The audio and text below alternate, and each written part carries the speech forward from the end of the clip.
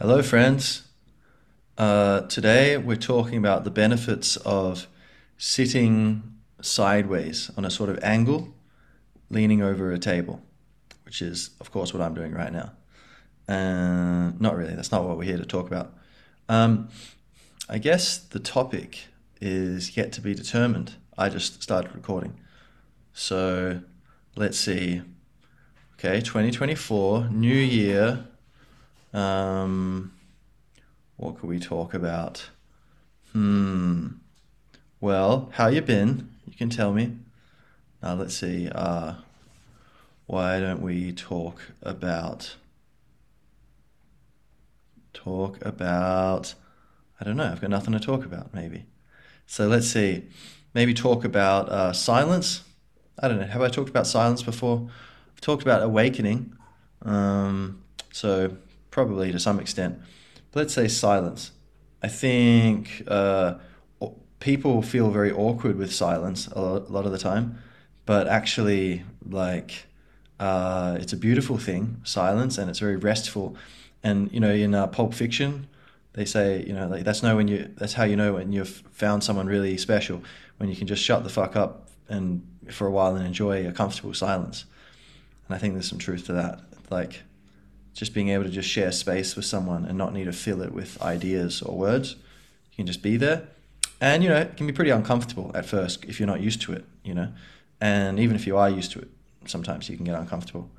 But I think it's a beautiful thing to be like, to understand that it's the ideal and the healthy thing is to be comfortable with silence. Like, what have you got to hide? Are you doing something wrong? Right? Or if you're afraid irrationally that you're doing something wrong, then that is doing something wrong. You've got a wrong way of thinking, right? You're closing yourself off. So, um, I think silence. If you're just hanging out with someone and you can just kind of be comfortable, just let these winters come. Like winter, in the seasons, you need winter for everything to recharge and then grow, and it's more spectacular again in spring and summer. In the same way, let the conversation have its winter, and then the spring will be all the more green. And even in other things, the seasons, but that's not the topic, which we've just decided out of nowhere. So the topic is silence. So, what do you think about silence? Oh, that's very deep. Not saying anything. Nicely played. Very good. Um, but yeah, so awkward silences and or comfortable silences. But then silence. I think often people have the TV on or the radio or something, and I think sometimes it's like to distract us. It's like we want a feeling. Maybe it's just the dopamine hits of like, oh, things going on. Um, but also, I think sometimes people just don't want to hear their own thoughts or something.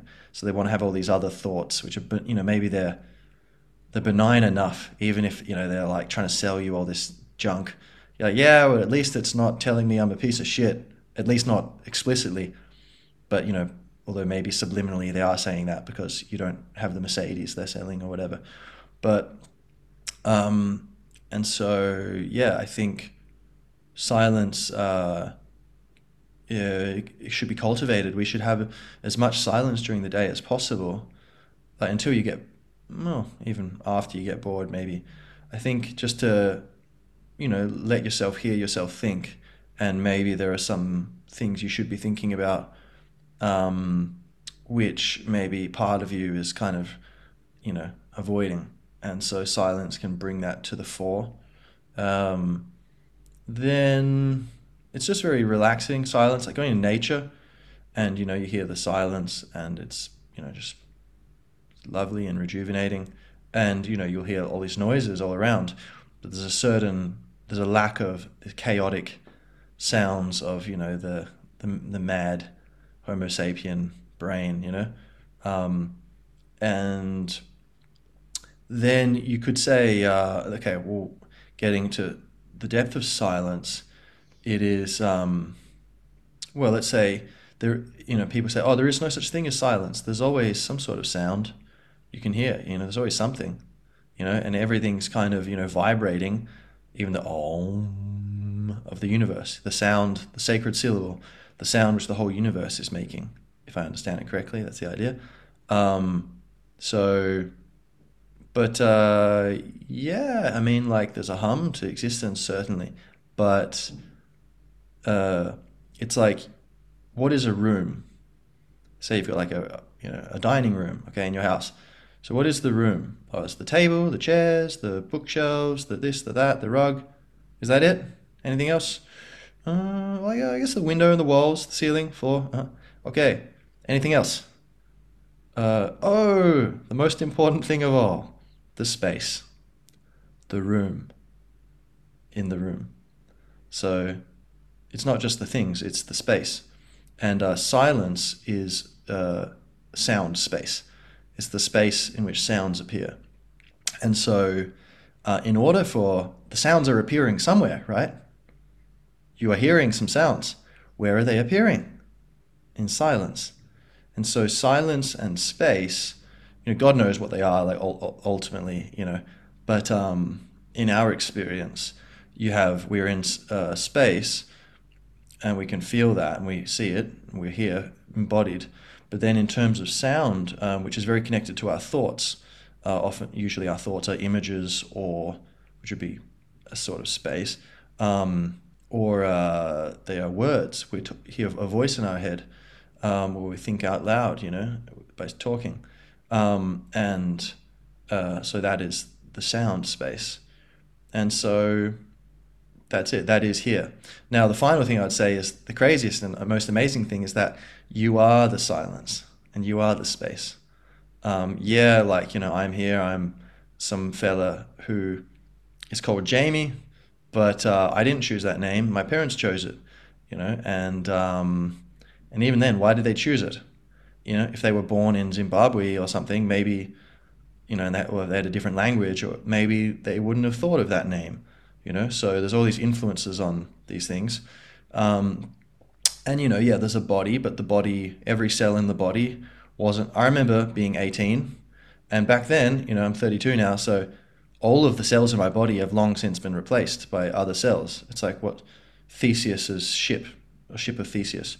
If the old ship in Athens, and they're like, oh, we're, to maintain it, we replace a part. Whenever a part's getting damaged, we replace that part with some new part. So eventually it's like, is it the same ship? It's if all the parts are eventually replaced, but like just gradually, one by one. And so there is some sort of common identity over that period. You could say it's the same ship, but in another way it's different. So my body is totally different to what it was before, even if it's the legacy, the inheritor of, just like, much like me saying I am my ancestors. In a way, that's true. So saying this body is the same as the body when I was 18, in a way that's true. In a way it's not. It's, the answer is really to hold both of them simultaneously, and you get, the 3D image of having two different pictures put together. But then my emotions and my mind have also changed radically over that time. So I'm basically a completely different person.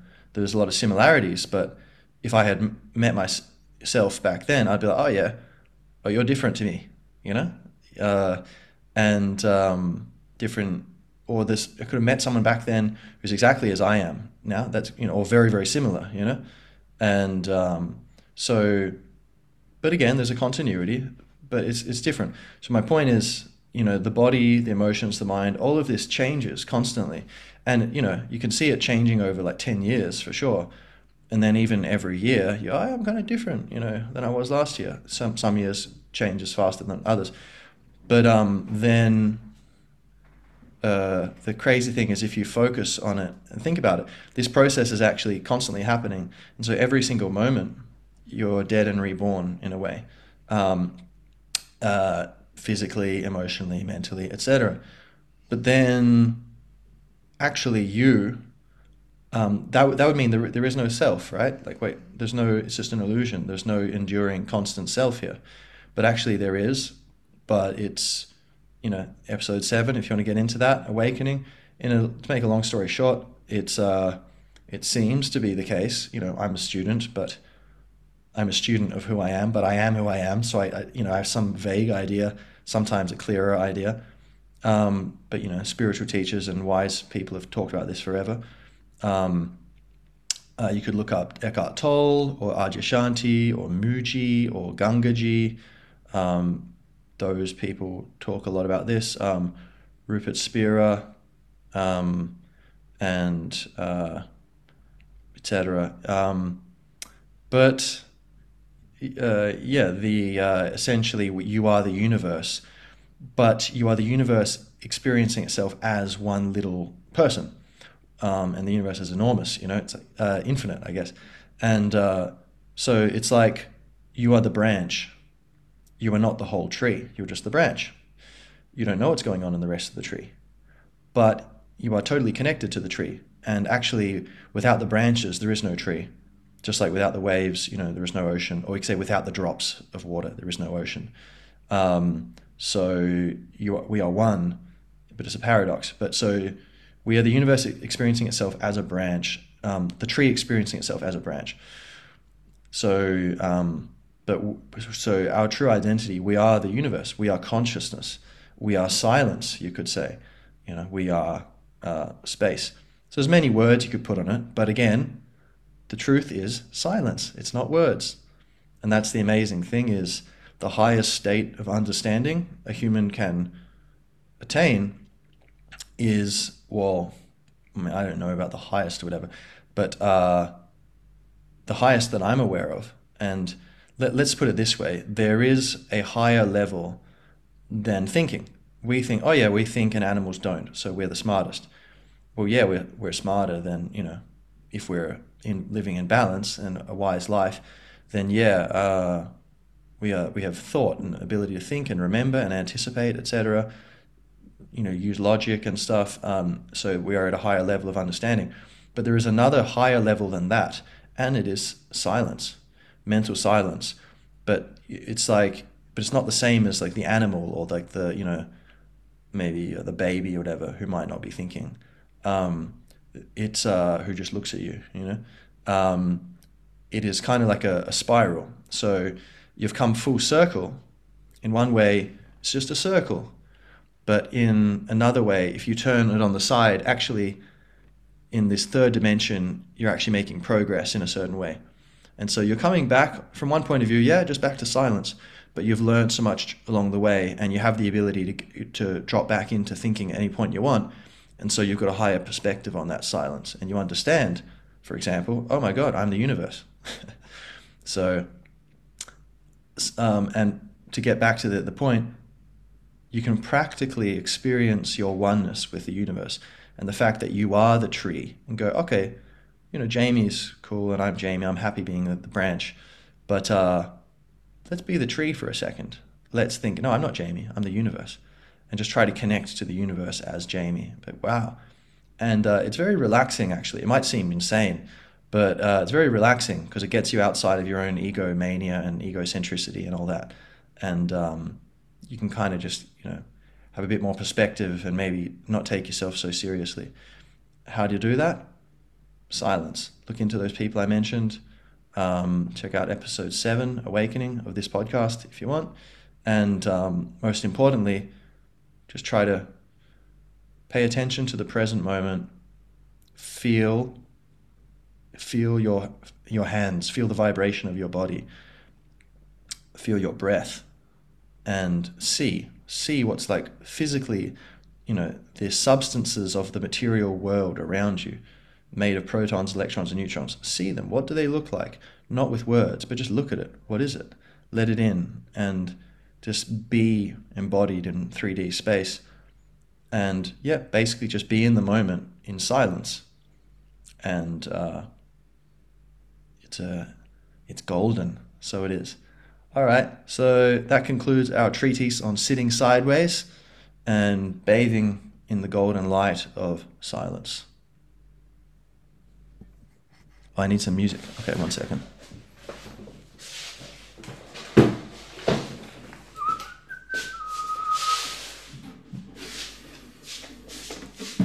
I could just have the silence of music, but...